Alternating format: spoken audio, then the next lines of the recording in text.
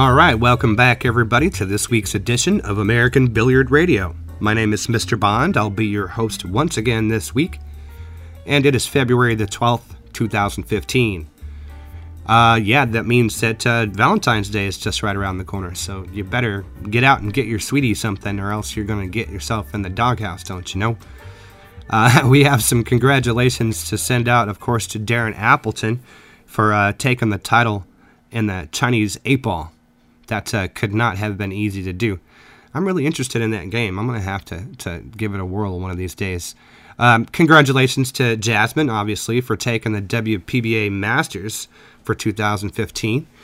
And congratulations to Rodrigo Geronimo for taking the Jay Swanson Memorial. Good job there. What's coming up? Well, it's time for the U.S. Bar Box Championships. Those are about to kick off out in Reno. If you hadn't, gotten your stuff together, you better pack it up and go. It's also time for the World 10-Ball Championship.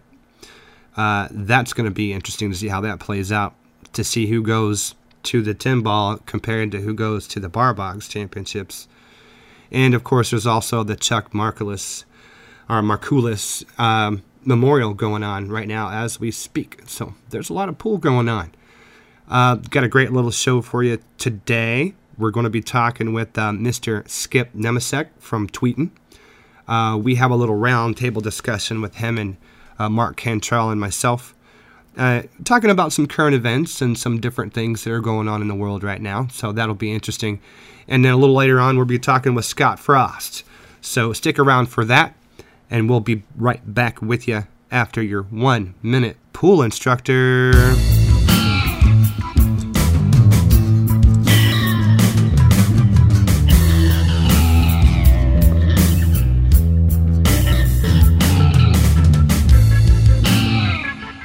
Hi, I'm Scott Lee. I'm Randy G. And welcome to the 1-minute pool instructor. So what do we got this? Well, today we're going to talk about the difference between practicing playing and actual discipline practice. Part of the problem is people's perception that if I just throw the balls out or if I rack them up and play the ghost, that's a good form of practice.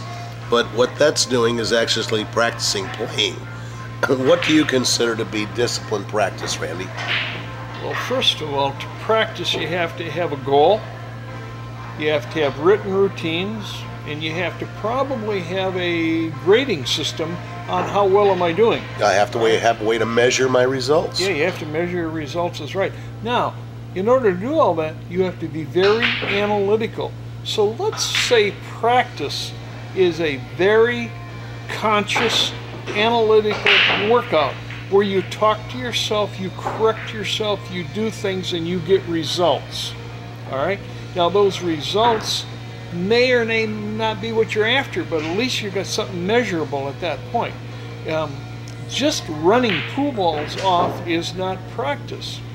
I really like the practice of the mother drills without the cue ball, because it frees up the other side of the brain then to work on what you're supposed to be working on. Because the minute you give a student the cue ball, then their old habits immediately take effect, and they have to do what they were trained to do, bad or good, whatever it is. And it lets us move away from being results-oriented and more about process-oriented. So a disciplined practice is very analytical. You're very, very concise with yourself. But it has to be a routine. And remember, we talked about this earlier, Scott, the 20-20 rule. Yeah. We had it on the radio that you can only seriously practice for about 20 minutes, and then the brain just gets gobbled up. All right, it goes nowhere. Matter of fact, you go past that, over practice is counterproductive. It is. So if practice is an analytical way to improve your game, then what is playing? Well, that's real simple. Playing is coming out of the subconscious, where we formed all those habits in our conscious mode, in our analytical mode. We form those habits over and over and over, and when we go play, we just allow our game to show up. We should take our practice routines right into game day without ever thinking about them. Can't think and play at the same time. No, golly, no. So what is play? Play is a form of practice without thinking about it. You know, there's an old saying, I can only fight as well as I practice. And there's another old saying, practice makes perfect, but that's not true. No, it sure isn't. Perfect practice makes perfect. So make sure we break down those two when you're out there trying to get better. If you want to practice, have a goal in mind. When you're playing, forget about it. Just go play. When you practice, know what you want to practice, know what you expect to gain from it, have a way to measure your results, have it not last too long or be too difficult or too easy, and move on to something else. And one of the things I found is when I'm really in a tournament playing hard subconsciously, that I make an error, that'll be one of the things I go practice the following Monday. I'm trying to figure out what made that error, and I don't want it to happen again. So I have to break that down into my conscious brain so I can get it back into my subconscious. Pretty easy stuff, really. For the 1 Minute Pool Instructor, I'm Scott Lee. And I'm Randy G. And we'll see you next week. And we're going to talk about cue sticks. Oh, wow. Cue sticks. There's a lot of them out there. Yes, there are. See you then.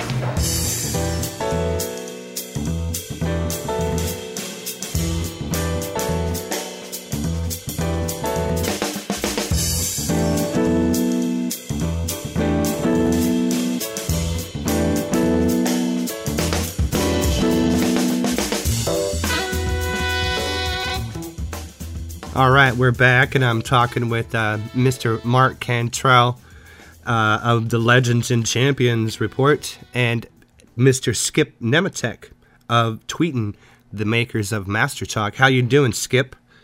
I'm great, David. How you doing? How you doing, Mark? Well, thank you for asking. I'm doing well as well. Good to talk to you. You know, this week I'm talking a little bit about the State of the Union. We didn't really do an official show on it, but I figured we should address it at least at some point. You know, how things went for 2014 and how things might look for 2015. So Skip is going to give us his thoughts on that because he gets a pretty good worldwide view on the state of things. So anyway, Skip, tell us, you know, how did you think it went for 2014 in the world of pool? I haven't shined up my crystal ball recently, but, you know, I thought it went well. Certainly better than 13, I believe. From my perspective, we were very busy all year, and it continued into this year as well. I know that there's quite a few American companies that certainly did a lot better last year than they did the years before. Yeah. I'm not going to mention any names because I'm sure they'd love to talk about themselves. But I think there's probably, I don't want to say an equal number, but there's certainly a number of companies that still struggled last year as well in our industry. But overall, I think it was better. I think the sport... you know, it's struggling in North America, there's no question, but I think in the rest of the world, pool is still strong, and I see some good things on the horizon. Yeah. I think there was some positive strides made, you know, despite, you know, the potholes like the U.S. Open. I think that there's been a lot of effort put out into it, at least in 2014. There's been, you know... You said the bad word, U.S. Open. I know. Said the B word, the Barry word. Well, but, you know, I think that's a really good example because, you know, for all the faults that may occur with the U.S. Open, it still is a pivotal event in North America, if not one of the very few world point ranking events in North America. And, you know, after 39 years, you'd kind of hope that Barry would get a better template going. I don't know. I'm not going to hold my breath. But I still think it's an important thing. And quite honestly, I thought this year's U.S. Open, or last year's U.S. Open was really exciting, and I think it led into an equally, hugely exciting Mosconi Cup in December.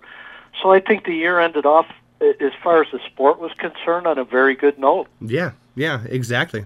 That's what I mean. I think there was some good strides made, especially the effort that, for example, that Matchroom put into it. They, it might have been easy for them to kind of wash their hands of it, but they certainly, I think they did as much as they could to see to it that a good game happened. I thought that last year was really cool. It was a great venue, maybe one of the best venues for a pool event. Sort of like an in-around concert. Actually, it was really cool. Did you go, Skip? Yeah, I was there. I was definitely there. And but I thought one of the coolest things was, and I actually took a picture of it to try to show some of the Americans. But on day one, before they opened up the doors, and they actually opened the doors a little bit too late because they didn't realize that they were going to get 1,200 people, and they needed time to get in their seats, and these are English guys. They needed to get 6 or 7 beers. But I was standing outside before they opened the doors up, and I'm not exaggerating. There was a line that was at least 3 blocks long of people waiting to get into the venue. Wow. And you don't see that too often at a pool event, and it was really cool to see that. Yeah, I can imagine. So, yeah, I wish I could have gone, but we're going to go this year, so it's going to be just as exciting, I think, with the changes coming and with this new points system. And let me just say this real quick. I think that what Matchroom did in having the coach, having Mark Wilson pick the team, whether they intended it to be or not, was a good attention getter. It had people thinking about it all year as far as how is this going to play out, who's going to get the final pick, et cetera, et cetera. I think this thing with the points is going to kind of be the same way. It's going to be drawing buzz, attention to it, at all the events that it involves. So I think the turnout, again, will be just as intriguing this year as it was last year as far as who's going to end up on the team. There's no way to tell now. For your information, and you may or may not already know this, I believe the last time it was held in the U.S., there was 800 was the capacity, and this year they're planning on accommodating 1,000 people. Mm-hmm. I think that's wonderful. I've been going to every Moscone for the last, I don't even know now, at least 8 years or 9 years. And I've always loved when they're over in the UK and get a little bit disappointed in America because we just didn't have the following over here. But I think what you said, David, is absolutely right. They created a great buzz last year with Mark Wilson. I think they're continuing that for this year, and I hope that there's going to be a lot of people in Vegas in December to not only support the team, but really just experience the event for what it is, because it's truly an exciting event. It's a lot of fun. This is true. This is very true. It really is. You see a lot of things. You see a lot of things when you're there that you don't usually get to see at a live sport event because it's not like an NBA game or a NFL game. You're a lot more close up to the action. And there's the monitors on the up above. Right. You can see, and when they stop at the end of a rack, you can see what the producer's looking at. And it's like the clock for the advertising and when it's going to end. And then they show their own in-house stuff and things like that. And you see what the commentary people are doing behind the scenes in preparation. And then they have, was it John McDonald? Yeah, he's the best. He's like a warm-up guy. He comes out at the beginning and talks to everybody and tells some jokes and gets everybody riled up and into it. So it's definitely an experience I'd advise anybody to have, especially this year. And I think just to elaborate on that, I totally agree with everything you said. You're right. You've got to be there to see the entire picture. But one of the things that I think is really cool about Moscone is you see hardened professional pool players you actually see the pressure and the stress on their faces. Yeah. And it's a little more prevalent, I hate to say this, in England, because I don't want to say it's a hostile crowd. It's not really a hostile crowd. It's an energetic crowd, but certainly it gets into the players' minds. And you see it on both sides. You see it on the European side as well. And I think that's one of the coolest things, because there's no doubt that these guys are very, very focused on trying to do the best that they can, and sometimes that pressure is just crushing. Yeah. Yeah, obviously so, as we saw in this last year's performance there. I think the pressure got to him a little bit. But, so what do you think, here's to backtrack a little bit about this U.S. Open bit. Do you think the pool world would be better off? I'll give you both. You have to give me a 30-second answer. Is the pool world better off with the U.S. Open, like with a Band-Aid on it, or is it better without it altogether? I would. It absolutely is better with it. Mm-hmm. Okay. All right, so we just have to work out these issues with Barry, basically. He didn't work out. He didn't use his whole 30 seconds. Man, what? You got 30 seconds, Skip. Yeah, you got to say more, Skip. Sorry about that. Well, okay. Well, here, unfortunately, well, I shouldn't say that. That sounds crude, but time's up. Yeah. Barry texts me at least 7 or 8 times a day. Certainly recently, because I've been involved in getting some player funds reestablished for the players. So I talk to Barry quite a bit, and specifically about the U.S. Open, because I don't really want to talk to him about Q Masters or anything else. And everybody agrees that the U.S. Open needs to be played, and it needs to be, like I said, it's a pivotal event in the United States. And, you can point a lot of fingers at, what goes wrong and who's to blame, and I'm not going to get into any of that garbage, because you don't have 10 hours of radio time. That's probably only half the story. But I really think that what it really boils down to is there's got to be total and solid communication between everyone. Yeah. And I'm talking about players, I'm talking about the organizer, I'm talking about the WPA, whoever's involved. There's got to be complete and utter crystal clear communication. Yeah.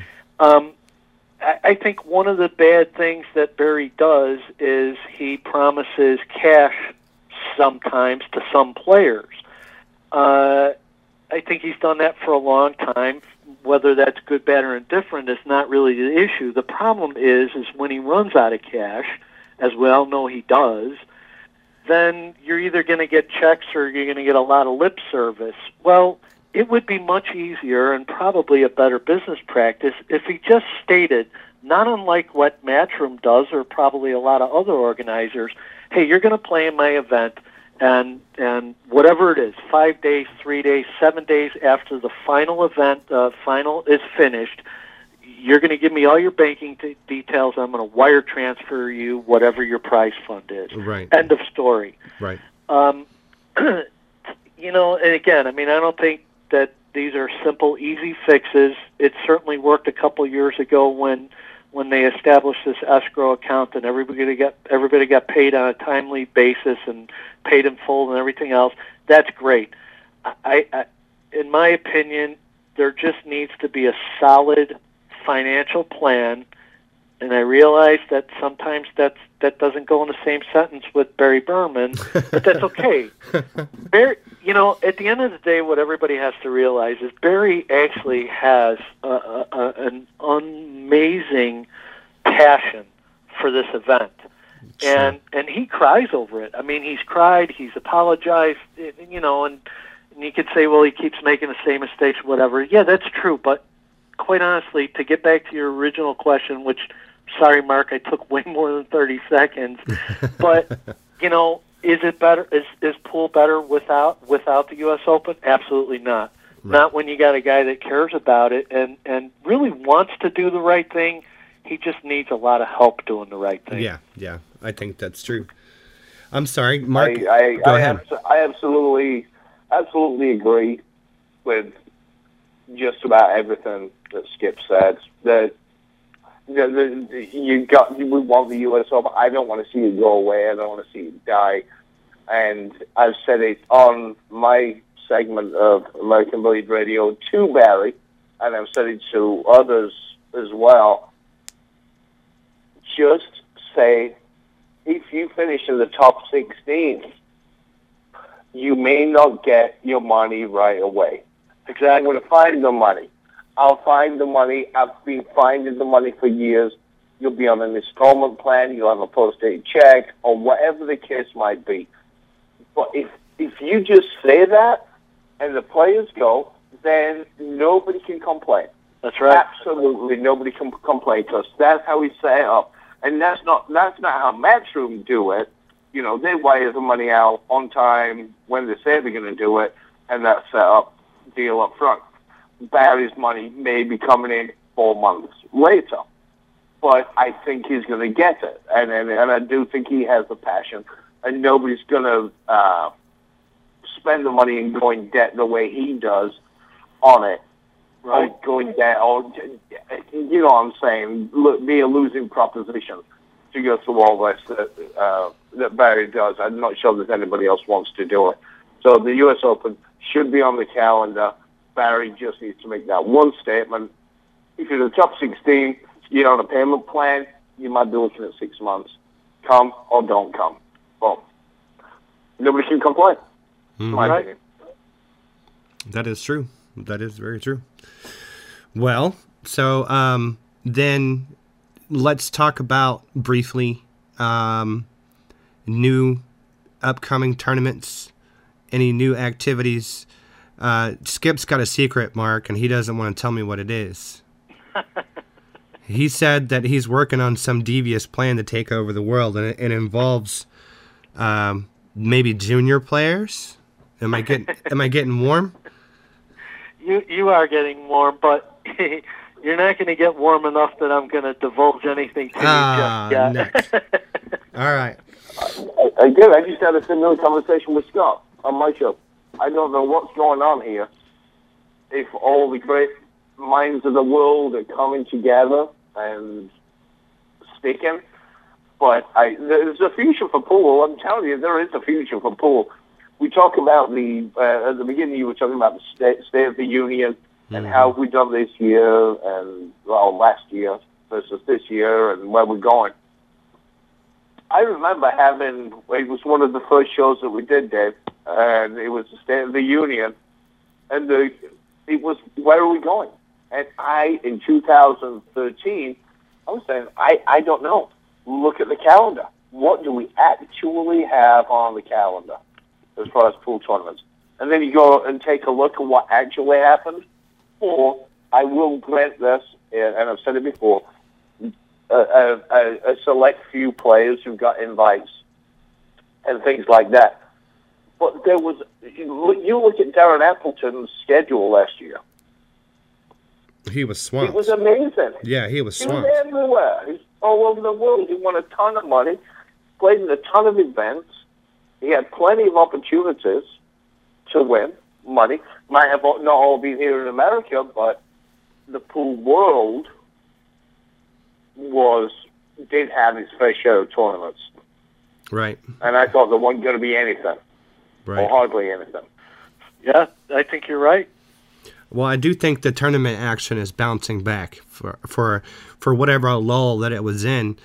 We were just talking about, Mark, last week how we have events overlapping each other now because there's so much going on at certain times of the year. Where exactly how's that happening? If we suck so bad, if things are going so wrong, how come we got the Reno Bar Table of the World 10 Ball overlapping each other. And yeah, Chuck Markulis and everything else all going at the same time. Plus, how can it be? If you're starting for action or starting for tournaments, nothing should be overlapping. But promoters do need to get together and discuss a calendar. There needs to be something. WPA, BCA, somebody needs to step in and say, all right, let's get a calendar. I think it's really funny that you both brought this up because as part of the WPA, this has been a pretty prolonged discussion that we've had for the last couple of years about the calendar.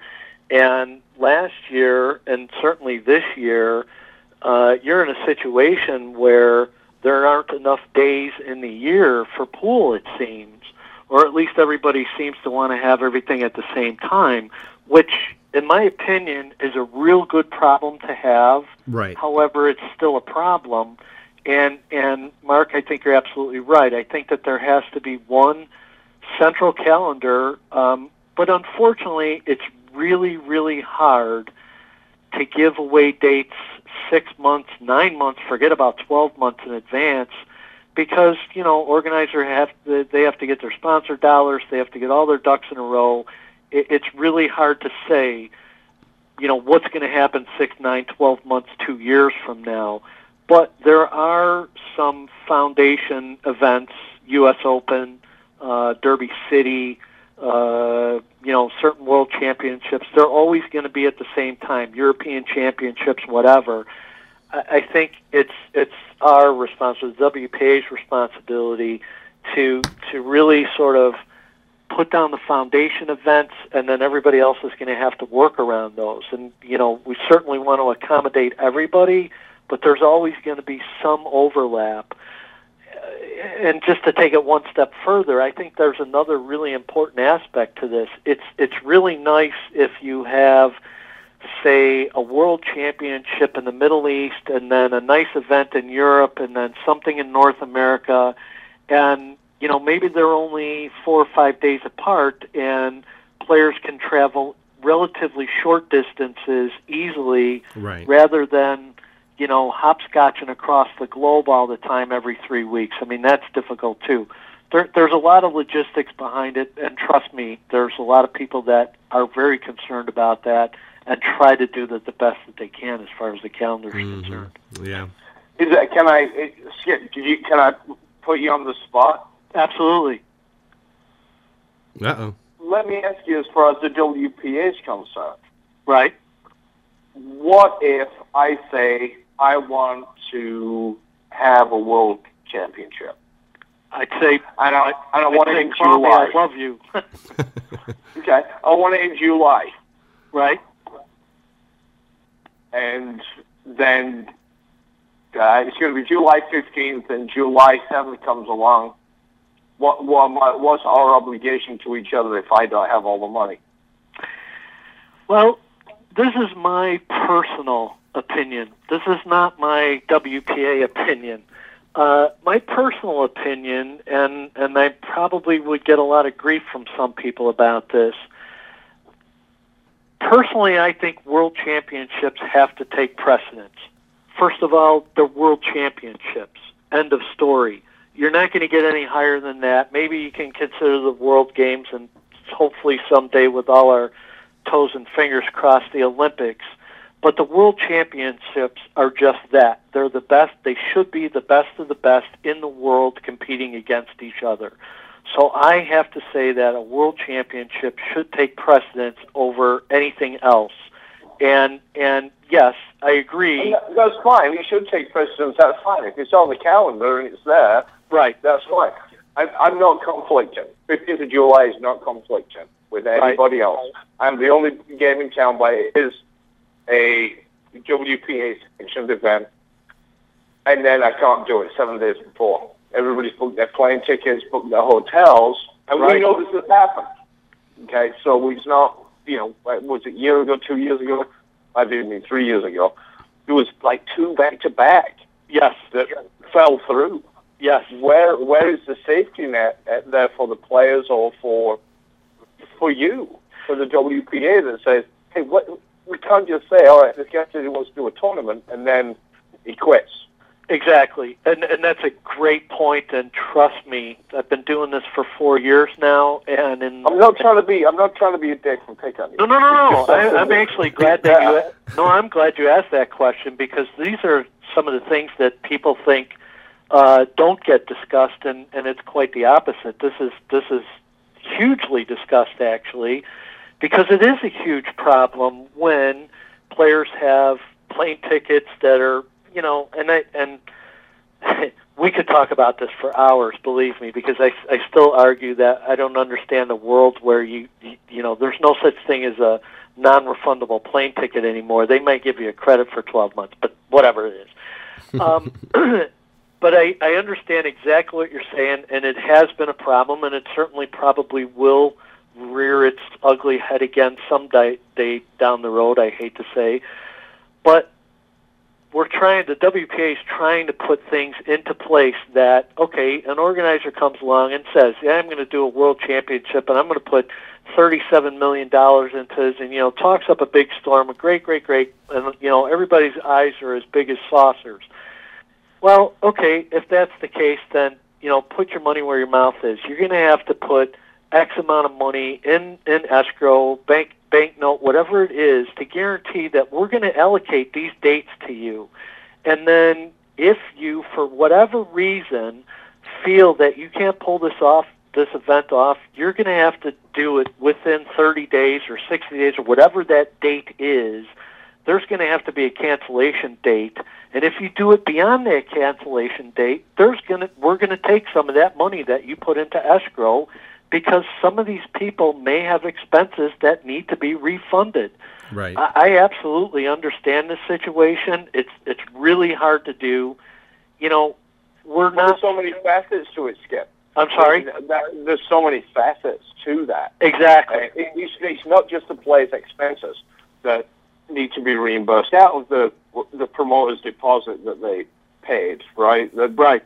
If we're saying that they have to pay that, then you've also got everybody's entry fee that has to go back somehow, who've prepaid. Now, there's a promoter over here who wanted those dates, but the WPA sanctioned event overrode it, so he couldn't actually do his event. So now he doesn't have an event anymore. Now the players don't have an event. That's right. So he's not being... I'm not trying to be difficult. It's just a fact that we tend to look at just, a player did airfare. They did airfare to get that. Right. But there's a promoter over here who wanted to do an event, and then there's a hotel and this and that. And we don't know what people's hotels might take their money, and say, exactly. You booked it. You booked it. That's right. You don't. And so how do you make everybody whole? That's the thing, and you can't make everybody whole. Well, and you can't. Winning. And you certainly don't want to take that liability, because, quite honestly, you'd never get anybody to underwrite that, or an insurance policy to cover you on that, whatever. There is actually a really simple solution to this, albeit it would take snooker money. But if you look at the way snooker does their world, they produce their own events.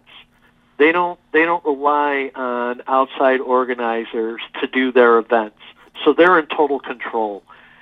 It would be wonderful if the WPA had half of snooker's money, even a quarter I'd take, and we could produce our own events. That would be great, because then I think you'd eliminate a lot of the uncertainties. But I also think that one of the other factors to this is, you've got to have a nice list of classy promoters, classy organizers. Obviously Matchroom's going to be at the top of the list when it comes to premier organizers for pool events, because there's no doubt that a Matchroom event is going to be, the pinnacle of pool events. Right. And I think that there's been some cases in the past where there's been some organizers that, I don't want to say, let's just say they're not Matchroom level organizers. Nobody is, Jeff. No, and I realize that. But I also think that, it would be a wonderful world if if organizers of quality were coming to pool and saying, hey, you guys got a great sport. There's a lot of interest out there. You know, you've got 28 million people in America playing on a regular basis. We want to put on an event for you.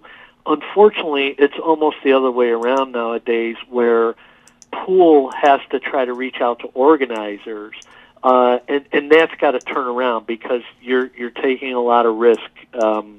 You know what I mean? It's I don't know. In your opinion, what has to turn around? Let's say, I'm taking away the WPA and the the sanctioning and guaranteeing the promoters with the money and that kind of thing. What do you think, Skip, that is going to make pool a commodity where people want to come to us? Well, you're going to get me in a lot of trouble. I'm sorry. No. Because I'm going to give you my personal perspective on this. Again, I mean, I think this is really simple. Let's be honest. Everybody would agree that's been around pool, either in the sport or in the industry, in the last 20, 30 years. Let's all agree that we're a little family, and basically we all know each other. And anybody that doesn't agree with that, they're truly not in the sport or in the industry. Right. So if that's the case, if we're such a close-knit sport and industry, why don't we communicate better? I mean, right. We talk to each other, but yet we truly don't communicate with each other. Right. And with all due respect to my fellow WPA people, I think that the members of the WPA should all be on the same docket, the same page, with the same goals. It doesn't matter if it's going on in Europe, if it's going on in China, if it's going on in Chicago, Illinois. We should all be striving to make the sport bigger and better, because ultimately that's going to affect your regional area or your continental area. Right. And I think it really all boils down to really good communication. Yeah. You can't have one continental federation doing what they think is best at the expense of other continental federations, or vice versa. Right. And quite honestly, and I've said this a couple of times, and I think I've insulted a few people. If you're not in the mindset of being good for the sport globally, then you shouldn't be a part of this, because all the other people here are working to build the sport globally. I mean, it would be insane for me to say, oh, no, I only care about pool in Chicago. Well, right. That's stupid. Right. I care about pool in Tanzania. I care about pool in Russia. I care about pool everywhere. That's the way it's supposed to be. And if you don't have that attitude, then you shouldn't be sitting at the same table with us, because we're not going to have the same discussion. Right. So I guess the short answer to my long, drawn-out answer is there just has to be better communication with everybody, promoters, organizers, players, federations, governing bodies, the whole lot. And I would love for everybody... Communication. Sorry, go ahead. I apologize. I'd love everybody to show up into a room annually and let's talk about our problems. Let's talk about how we can sort things out. Right. You know, come to the BCA show. Come to wherever. I don't care wherever it is, but make an effort. Don't sit, 7,000 miles away in your corner of the world and complain about this, that, and the other, and not do anything about it. Yeah. Show up and have a voice and actually be part of the solution. Yes, absolutely. I agree with everything. I think that's, again, it's the facets. That's one facet, but that doesn't make pool a commodity. Because we're organized doesn't make us a commodity. And you're right. And I'll just quickly expand, because I hate to tell you guys, but I got to get out of here. Yeah, no, I hear you. But you're right. So and so I think the next step is once you have a much better, a much organized sport and industry, because I don't think that they should be separated. I think they have to be hand in hand. Sure. Then I think you can take that sport to the advertisers, to the television stations, whatever. Bam. because now you have an organized collective. Right. Right now, we're so separated and fragmented, and actually, it's gotten better in the last couple of years. Yeah. But we still can't go to Madison Avenue and say, hey, look, we've got.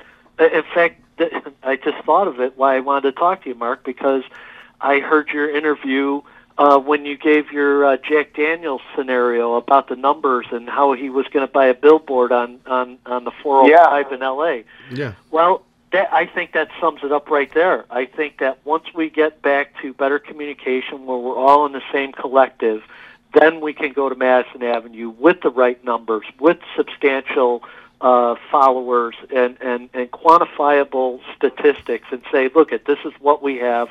What do you have to offer us? Right. Exactly. I'm gonna give, if you haven't already done it or seen it, I'm gonna give everybody some information, including you, Skip and Dave. All right. On YouTube, is a 10-part series is called When Snooker Ruled the World. Wow. And just read something about a lot that. of it is about Matchroom. I'm going to say that, which it's no disguise, I'm a big fan of Matchroom. Okay. It's called When Snooker Ruled the World, and it's going from the 80s and how Barry Hearn built these characters. Right. You had Tony Mayo, who's Italian, said, you cry a lot because you're Italian. You are boring. You always wear a black suit and you drink water. And you do this, and you do that. And it was, I hate to equivalent to the WWF or that's why they watch. They all got characters that they like. Right. And I think, along with the organization, which Skip is absolutely 100% right, we can go and start looking a little bit more like we know what we're doing to people. Right. But that character building, where people go, look at Earl. Earl's one of the biggest characters in pool. Imagine if we had 100 different types of him and 100 different types of Jeanette Lee. Right. In the sport, it creates fans because whether John McEnroe, you watch him because you want to see him lose. You want to see him throw a tantrum. Whether that's a professional thing to do or not, it don't matter. How many billions of dollars have been made on professional tennis because of John McEnroe and people tuning in to watch him cry, throw a fit, or lose. Right. Exactly. Yep. Yeah. Right. Well, that was the same reason they couldn't stop watching Minnesota Fats either, because he couldn't close his mouth. He would just keep talking that smack with ridiculous fish stories. He could have been in anything. He could have been in any sport you wanted. Pick anything. He could have been a football player. He could have been a vacuum cleaner salesman, and he would have been famous for it, no matter what it was that he was doing. That's right. All right, gentlemen, anyway. we got to get out of here. So thank you, Skip, for taking your time to talk to us. I appreciate that. Oh, my pleasure. Thanks, Mark. You, Skip. It was a pleasure. Thanks, Mark. I guess we tolerate you. Happy Valentine's Day, boys. That's right. I did my best to keep my mouth shut this time. I swear. I know. You did such a myself. great job. You really did, man. Oh, yeah, Skip's right, though. If you haven't gone out and got your honey something, you better hurry up because you're running out of daylight. So we'll talk to you guys again next week. You guys have a great Valentine's Day.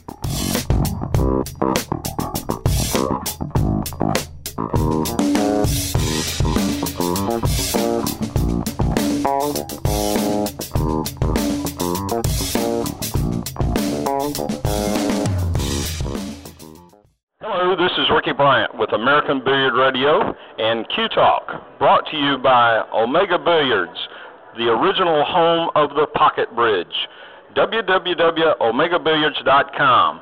And our guest today is Joe Blackburn. Joe is considered probably the best cue mechanic in the country, in my opinion. He's the only guy I let touch my cues. Hello, Joe. Hey, good morning. How you doing this morning? Good, sir. Tell me, where are you based out of? I'm based out of Pete's Corner Pocket at Bristol, Tennessee. Is that where you started at, or is that where you're at now? No, sir. I was born and raised in Ashland, Kentucky, and then went to the military, come out of the military, and then I moved to Nashville, Tennessee, then to Bristol. So Fantastic. Now, have you played pool all your life, or when did you start playing pool? I started playing in the military. Never played before then. I was 17. I went in the military right out of high school and started playing pool during our breaks. And did you ever consider building cues or just repairing cues? Oh, no, I actually started out as really wanting to build cues, and I talked to some of the different cue makers and manufacturers, Jim McDermott, Mucci, Huber, a lot of those, Danny Jans, and I saw that was going to take up too much of my time. That is a tough competition. Well, I noticed that you carry a little bit of everything tip-wise. I've seen you do work on every type of cue I can think of. You do warranty work for how many different manufacturers you can think of? Well, I do for Predator, also for OB. I do Jacoby, Tiger. They all furnish me barrels and stuff so I can put everything back original. Mucci does. Whoever has, I always try to put everything back original manufacturer. And I know you carry, like I said, just about every type of tip you can think of out there. And if the new, I know you do some testing with it to see if it's a product that's under demand. If it's in demand, you have it at your table. Yes, sir, I do. I try to carry all tips because there are so many different kinds, and everybody likes something different. So. And I understand you travel out to about 8 shows a year, and currently we're here at the Derby City Classic as it kicked off in January this year. Yeah, Derby City starts the year off, and it's one of our fun tournaments. And I go from here. I go to the Expo in April.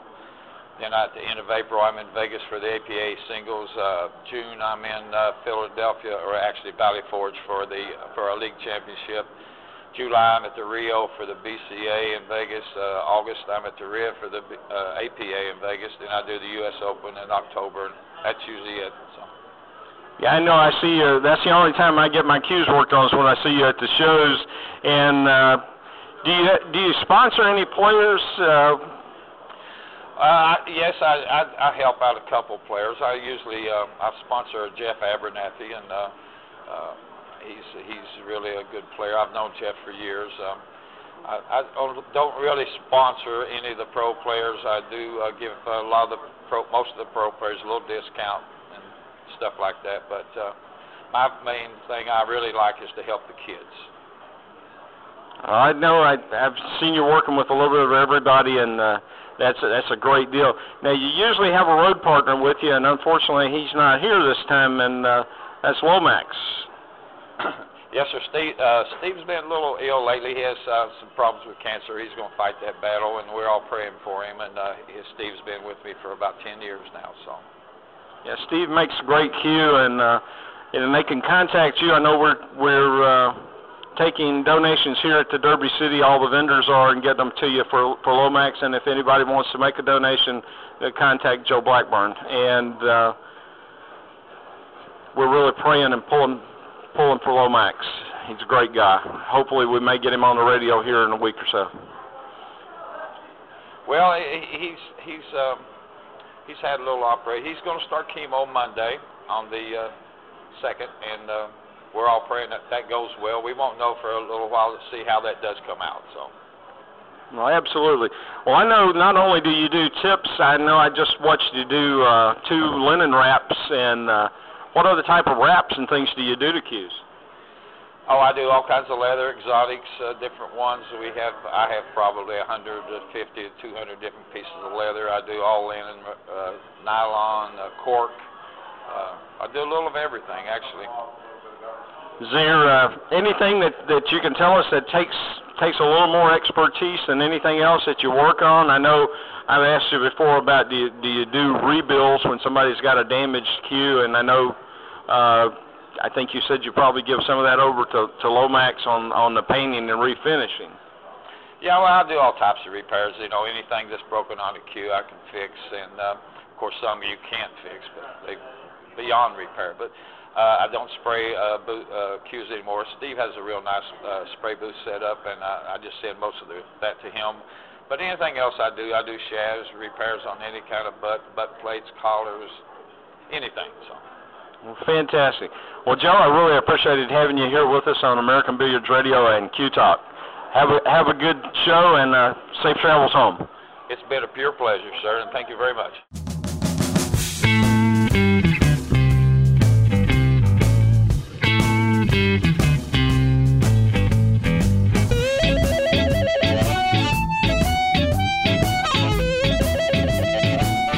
Welcome back to American Billiard Radio. This is Mark Cantrell, the Legends and Champions Report, brought to you by Neil's Garage Cabinets of Mesa, Arizona. And, since last time I did a show, I took a week off. There's been all kinds of stuff that's gone on with one thing or another. We've had the Derby City, we've had the Barry Berman stuff with the payment stuff, and then we've got more things coming up as we go. So I've got my good friend, Mr. Scott the Freezer Frost, on the line with us. How you doing, Scott? Good, Mark. Thanks for having me, buddy. No problem. Just want to get your input on some things, and I know we've got some things going on in Arizona that I'm happy for, and I know you are, and we'll get to that. Let's start with where were we at, Derby City. Let's do it. What did you come away from with that? It was obvious. Every year at Derby is a great experience for me, and I think most of the players. It's probably the best tournament we have in the States. But I had a heck of an experience. I could go into a long and drawn-out story, but I'll try and keep it tight and close. I played Efren in the Banks. I made it to the final, I think the final 10 or 12 in the Banks, and I'm playing Efren on the final day, and I need one ball and I need one game. I'm on the hill. I'm up 2-1 and need one ball, and I long rail cross bank a ball into my pocket at pocket speed to play safe if I miss. It was going straight in the hole. The crowd starts cheering. I go over to congratulate Efren and thank him for allowing me to win. And the object ball either hit something or in the last 6 to 8 inches, it either hit something or it just rolled out that bad, but it rolled out about 2 inches and hung up. And for that happening, Efren comes back and beats me. I needed one ball. He needed 4 balls, and I'm up 2-1 in a race to 3. They wrote up a big story about that, and that was real heartbreaking to me because everybody in the Banks had a loss at that time. So if I would have won that match, I would have been automatically put into the final 6 or final 4. We're not exactly sure how that would have worked. So it was real big for me. He comes back and beats me from there with that ball rolling off. Arizona AZ Billiards did a big write-up on it. I guess somebody was there, saw it happen. I never looked at the write-up, nor did I really care. It hurt my pocketbook and mentally more than anything. And, you know, I've always wanted to get real deep to the semifinals or quarterfinals in the Banks because then I can motivate myself to do real good in the one pocket, and obviously I'm in the running for the master of the table. But none of that happened. About an hour before I play Efren in the bank pool match, I get notice that from Pat Fleming with AccuStats, I get notice that all my DVDs, I had 200 Power One Pocket 2 DVDs shipped to me, and they were all blank. So I get notice about an hour before my match with Efren. Literally, it was the worst timing in the world. My focus just kind of got side-railed. That all my DVDs came with no content from the manufacturer. So I was kind of up a creek without a paddle there. No DVDs, which we usually sell out 200 at every Derby. We have for the last 6 or 7 years since the first one. And then I lose to Efren being on the hill and needing one ball and thinking, well, I'm going to have a good chance to be all around this year. And everything kind of went south from there. That ball rolled out. Efren comes back and beats me. My DVDs are blank. And now I'm going into the one pocket with a pretty scattered brain. Let's just say I'd prepared to be focused for the Derby for 3 months prior to this. And I don't feel that I could have been more focused and playing any better than I've ever played in my life. And that kind of threw me for a loop. I was not prepared. We've never had a problem with the DVDs. And so that happens, and boom, all of a sudden I'm hit with a ton of bricks. Well, that I know for a fact that's going to, well, it sucks when you've got something that's there on the line now. You got to think about how am I going to fix this problem because we need to get more DVDs to have content. Exactly. And that's something that's out of your hands. The match with Efren, we know there ain't no shame in losing to Efren. Of course. But when you think you've got it and you're that close, and something, whatever it was that happens. That's and it's not like I didn't have a chance to win. I don't want people thinking I'm just blaming that on that. But after that ball rolled out, I had probably another 10 to 15 chances to win, but I was so rattled and shaken. And by the time that ball had rolled out, my focus was just not there, and I got weak. I got very weak, and that's my own fault. But I wasn't prepared for what all had hit me right before that match, as far as the DVDs being blank and all these other problems that I had to deal with. So then I go into nine ball. Then you go into the nine ball?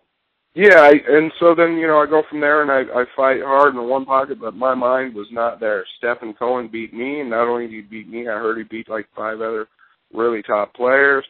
So I come through the loser side, and I think I'm in the 7th round. I draw Jeremy Jones. He wins the lag by about a quarter of an inch. I never had a chance to beat him on his break, and he ends up beating me 3-1. So I'm out of the one pocket and finally get the situation a little bit corralled or handled with the DVDs, and I kind of draw myself back into focus. And I played real well in the 9-ball, but I knew I was going to play well. I played well at the Mez West State Tour that Oscar Dominguez owns, and I had a chance to win that event playing for the hot seat with 87 top players out here on the West Coast and from all around, actually. So I had a chance to win that. And going into the 9-ball Derby, I knew that I was going to be a solid player and a tough person to beat. And I was. I made it to the final day.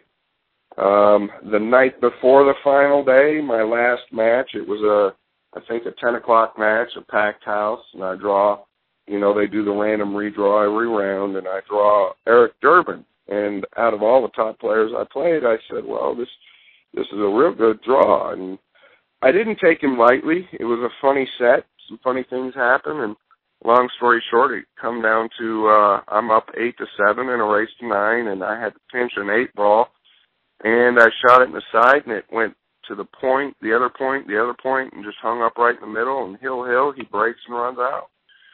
So there wasn't a lot I could do there. Eric Durbin breaks and runs out. I had no losses at that point in time. I got to come back the next morning. I beat Edgy Geronimo 9-6.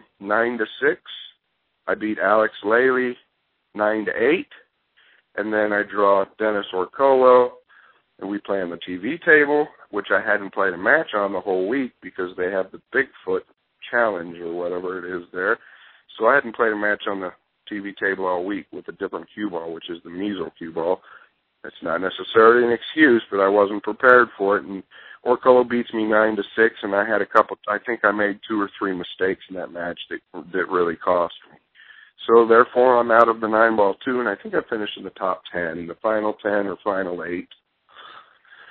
So overall, Mark, sorry to cut you off. Overall, Mark, it was a great event. It was a good learning experience. It made me much tougher as far as stuff on the sidelines, my DVDs, and selling posters and pictures and shirts. Started a shirt company, Power One Pocket Shirt Company. But overall, it was a good lesson. I'm learning how to put all my business stuff on the sidelines no matter what I do when I go to the pool table. Now, the 9-ball was extra important this year at Derby because Matchroom, obviously, as you know, has announced that was going to be one of the qualifying tournaments where you would get points when they come out with them to be on the Mosconi Cup team. And is that something that you've got in your mind? Is that something you'd like to be a part of?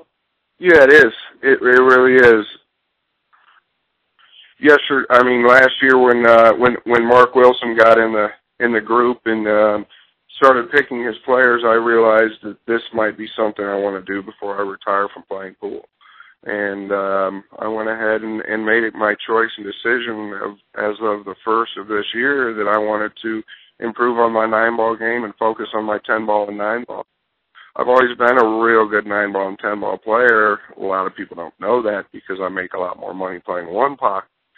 But I'm actually enjoying the game of 9-ball, and knowing that they're adding the points or using the point system for whoever finishes highest in some events here in the country gives me a fair opportunity to get picked as a wild card pick. So that is my goal, Mark, and I really want to get on the team. I think my drive, my focus, and my leadership skills will have a lot to do with bringing back the cup for Team USA, and I truly believe in myself that I can do it. Under the lights, under the pressure, with the crowd, that's right up my alley. And a lot of the younger guys aren't necessarily as used to that, and that is something I embrace and I wish for. So I think that is right up my alley, Mark, and I'm going to do the best I can. Not saying that it's going to happen, but I'm going to do the best I can in chasing my dream and getting a spot on the team by the end of the year. So you came in somewhere 8th to 10th in the 9-ball derby. Right. I think it's 8 through 12th. I think I was the only American besides Jeremy Saucy. Maybe Skylar Woodward was in there too, which is another great pick for the team, I think. But I think it was Jeremy Saucy, Skylar Woodward, and myself in the final 12. Let's just say. Okay, so that's kind of where I was going with my question is, if you take out any overseas players and you just leave in the Americans, then you in the top 3 at least. Right, exactly. So that's good for those points. And now we've got coming up the Reno Bar Table Championship, and you're going to be heading to that as well. Right, the Reno U.S. Bar Table Championships, which is 10-ball, 8-ball, and 9-ball. And you and I were speaking before, Mark. I'm not 100% sure if points go to all 3 of those events, but I would assume that they probably just go to the 9-ball. Not positive. But if they went to all 3 events, that's even better because I'm going to be there and I'm going to be playing in all of them. So I'm excited for that. I'm excited for that for sure. I don't know if it's going to be, I don't know either if it's going to be all 3. Right. But it seemed like it'd be a little strange to have, it's been an open contention. They changed the qualifying points are on a bar table anyhow. But having 10-ball and 8-ball and 9-ball, having 3-point events in one location, that chops out a lot of people who... It does, and I agree. Mark. I think that hopefully it's just a 9-ball. I think it should specifically be directed to one facet of the game, and that's 9-ball. Obviously, I think touching on the subject that they're having the points at Reno, America is starving for pool. That's another subject we aren't probably going to have to get on right now, but it's starving for pool events. And I don't really think it's a bad thing to have the points go there because, you still have to be a top player to get in the final 6 or the final 4 or the final 3 of an event like that. So I don't see anything wrong with it. Like I said, America's hurting for events. So make it a points event, but just make it the 9-ball, and then we go on from there to what? Where do we go from there? I don't know. We don't know where we go from there. That's the thing. I'm guessing. I think it's Turning Stone, right? And U.S. Open 9-ball. I believe are the next 2 events. Yeah, Turning Stone and U.S. Open 9-ball. Okay. Those are the only 2 that necessarily come to mind. Right. But then again, I wouldn't have put the Reno U.S. Bar Table Championship in there either. So There might be something else that comes up that, was the Music City? The Music City just happened, and I actually won that. Yeah. I won that a while back, and I had free entry and room, but I haven't gone to that tournament because it's taking a turn for the worse. But, But GLB's not there no more, is he? So. No, he's not. So that's another reason. Yeah. Well, so we really don't know what the schedule is. We don't know what the points are. I'm sure Matchroom will come up with them. And it's funny that we were even talking about the Mosconi Cup, but it's gotten so big and such a prestigious event that everybody wants to play for the country, right? I mean, sure, of course. It's one of those things. And it's something that everybody wants to get behind that country or that continent, whichever the case might be. Right. And it's something that we do start focusing on at this time of year, especially somebody like yourself who says, listen, you know what? I've never really pushed for it before, but this year I really want to give it a shot. And play in the events. Over the years, I was on the road playing One Pocket, and all my friends and peers are on Team USA, and I never even had a desire at that point in time because the Johnny Archers and Rodney Morrises and Earl Stricklands really stood out versus a guy like me that was on the other end of the spectrum with my One Pocket game. But now that all the players are getting closer together and it's more of a big mixed bunch, I think I can stand out. And if I ever had a chance, I think it's now more than ever. Right. So I'm excited about it. Mike Howerton with AZ Billiards is my partner on the Diamond Pool Tour. And we have a nice tour, the Diamond Pool Tour. He told me that I was tied for second or third in the points. So I believe you had told me earlier there's two separate events as far as that's concerned, as far as the points. Matchroom and somebody else. Well, we've got the BCA ranking points that have just been a standard for a while now. That may be where you're at on those points. Okay. But Matchroom are devising their own point system, and we don't know what it is yet. And so you still, because you were top three in the first event, you've got to be right there. You've got to be at least third. Right. So now you got Reno. And I just want to just go just for a second back to the Reno broad table event, and I don't want anybody to think I'm necessarily knocking it just because it's a bar table as opposed to a 9-foot table, and why would it be there? I tell you what, that's a tough-ass tournament to win. Oh, it is. 9-ball on a bar table, you get up against somebody who can play a bit. Right. And you can be done. Well, and that's true. I mean, you can. I've had really rough years where things didn't roll my way, and I played perfect and lost. That can happen on the bar table. Definitely, a guy like me or any top player, we're not going to be up there missing a million balls, but the sport doesn't show who the best player is, and at the end of the day, you can play perfect on a bar table and lose to somebody that's maybe a little less experienced. But that's the beauty of it, too, I mean, that gives those guys a chance as well. Yeah, if you win, you won. You did good. You had to do good to win. Right, exactly. It's not a lucky thing. So, we'll see what other tournaments come up. Like we said, we'll say Turning Stone or the U.S. Open are a given. Who knows? Yeah, Griffin might put change his tournament from invitationals to opens or the night ball. Or well, I don't know. Can you do that? Because there's no night ball. I'm not necessarily sure. I think it's going to be okay the way it is. I think they're going to have 4 or 5 events this year.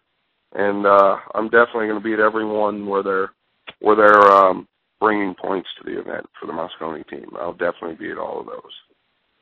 Well, I'll move us on to the something that's a little bit close to my heart now. The Desert Classic Tour was recently changed hands and was handed over to, I believe, you and Mike Howerton of AZ Billiards.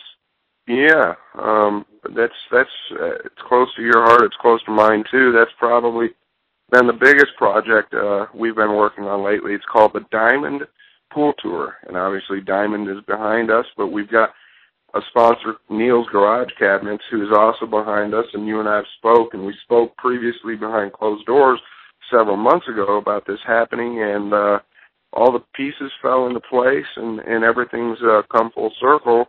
We had 86 players at our first event last weekend at Skip and Jan's.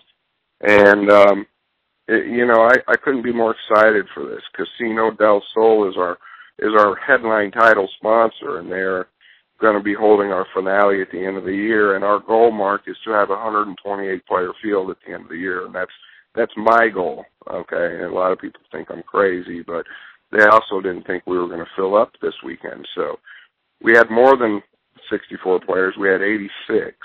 And did you schedule it for 64, and then it ended up being 86? Well, we were prepared for 64 because this town has, in the past turned up in the 30s and 40s.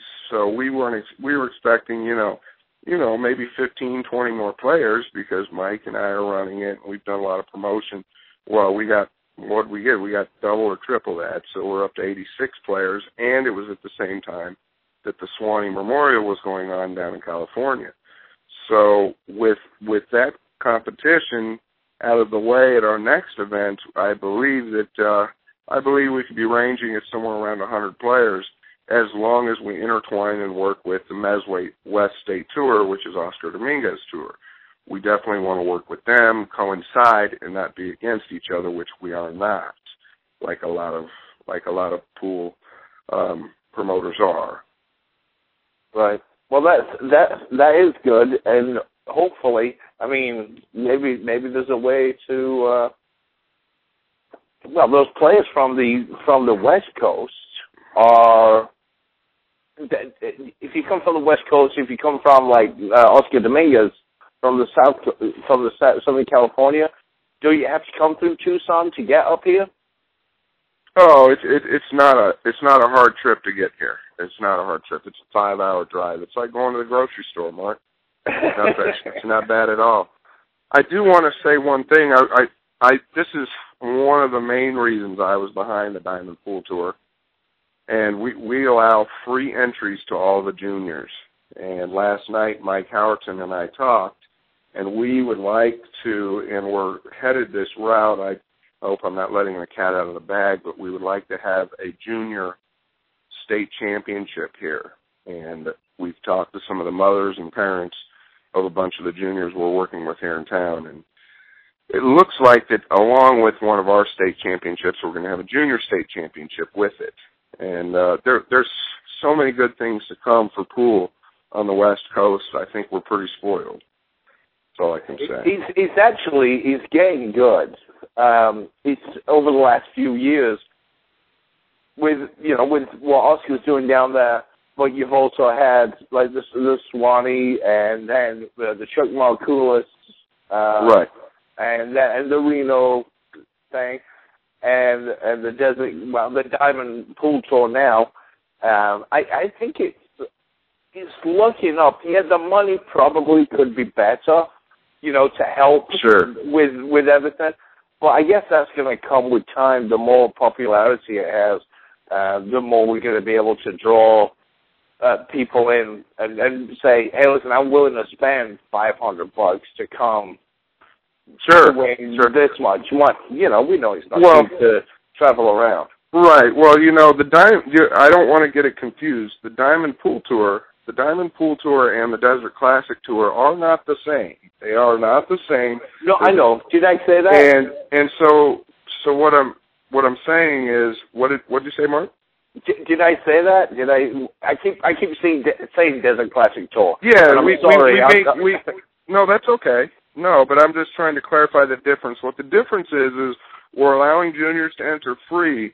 And then we've got much bigger sponsors on board. So our goal is, Mark, and when I say Mike Howerton, the owner of AZ Billiards, is my partner. Our goal is to expand after the first year.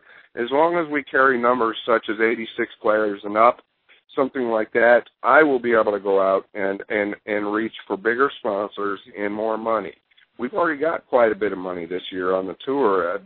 Our last event, or our first event, paid more than the Mez Tour did, and that's pretty big. So we paid $1,400 for first, and then $400 for the additional side pot. So if you won first place on the A side of the tournament, you're winning $1,800 for a little local tour event.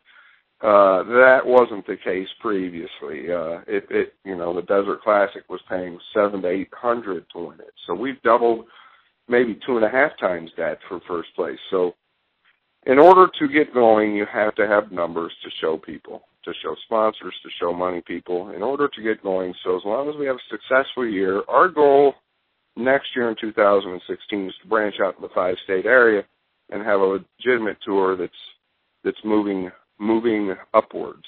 And you never know. We've talked about some crazy things like, in 2017, 2018, having a national tour and making it much bigger. So we're definitely not satisfied where it stands right now, and we are going to grow, and we are looking to grow, and hopefully nationwide sometime. Yeah, that's awesome. Obviously I'm saying this because the sponsor of this show and because I have a marketing contract with Neil's Garage Cabinets, one of the sponsors of the Desert Pool Tour, right? Diamond Pool Tour. That's why other than it being in my home area, I've got more and loving pool and wanting to be involved in it somehow. It's he's making this a lot bigger for me because it's part of my job, it's part of my passion. I've got friends, and I was up there last Saturday, and saw so many people I haven't seen in a little while.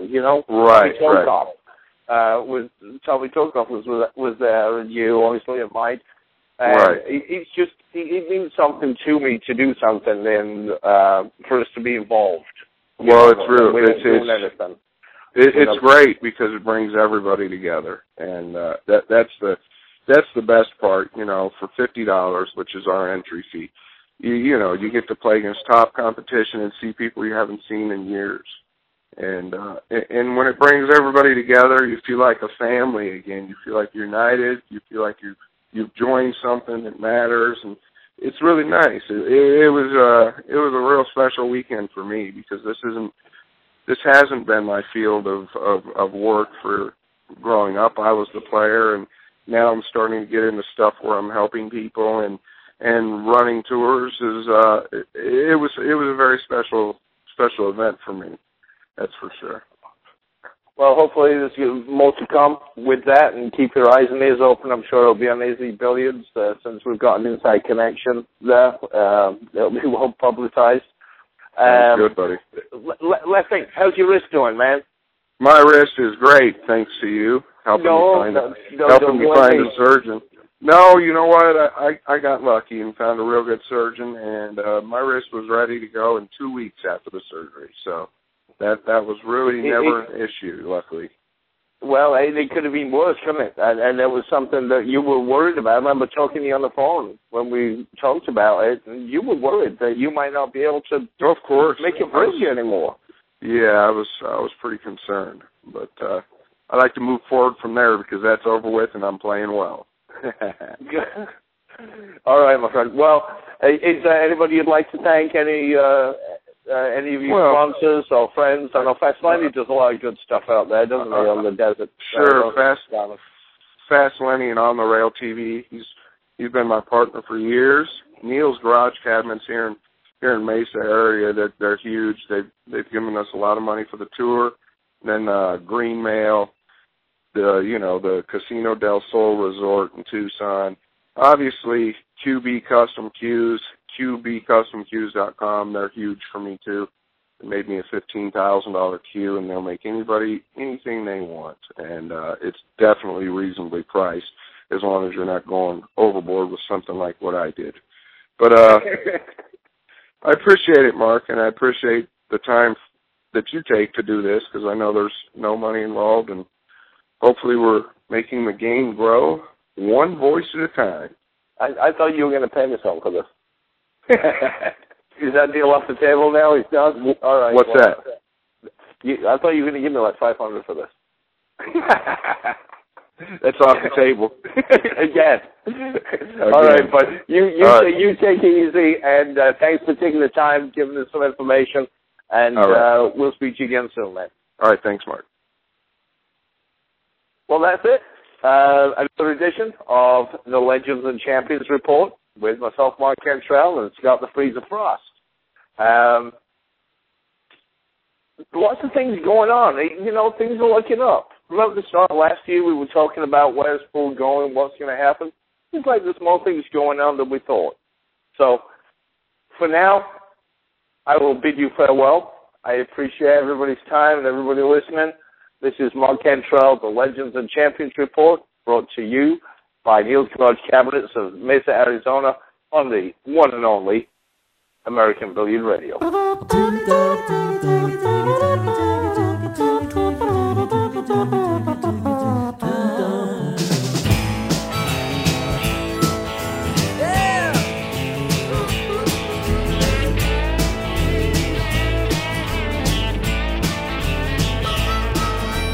14 hours of too much green, racking the balls till it brings out the sheen. Such a long time to waste playing pool. 14 hours of being the fool. The leather creaked as the 9-ball dropped, ending all hope for a comeback pop. 14 hours of chalk up and play.